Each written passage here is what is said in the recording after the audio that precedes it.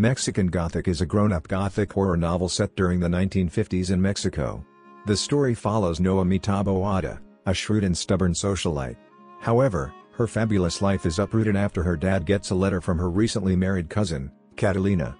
Her letter doesn't make any sense, yet it causes concern. She said that somebody is attempting to poison her and that she needs to save from a malevolent that is remaining hidden at High Place, her new home in the Mexican countryside. Noemi's dad enrolls her assistance by sending her to check up on Catalina and the family she wedded into. It isn't very long before she understands how right Catalina was in her letter. High Place and its visitors are not inviting, nor are they impending about Catalina's well-being and their secrets. The Doyles, generally Howard, Florence, and Virgil, and stubborn. The lone relative who appears to be fairly ordinary is Francis, yet Noemi before long discovers that the High Place makes it difficult to trust anybody. What at that point results is an incredibly odd ride. I think readers should ideally go into this novel without knowing too much about the plot to truly submerge into the story. Moreno-Garcia works admirably making a dreadful and haunting environment.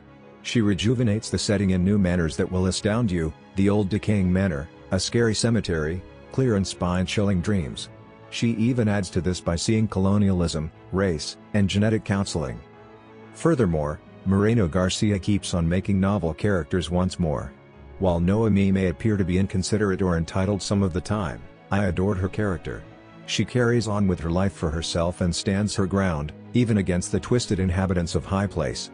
As found in her different functions also, I profoundly appreciate the more slow-form composing style that the creator utilizes. By one way or another it feels so calming and streams unimaginably well, and afterward you arrive at a point where so numerous insane things are occurring. The last 50% of this novel totally shocked me. Mexican Gothic was my anticipated reading of this year, and I am happy to such an extent that it satisfied my hopes. Truly now, I will purchase and peruse anything she writes. I highly recommend this book to anybody who is interested in Gothic horror. Likewise, somebody should definitely adapt into a film or TV show.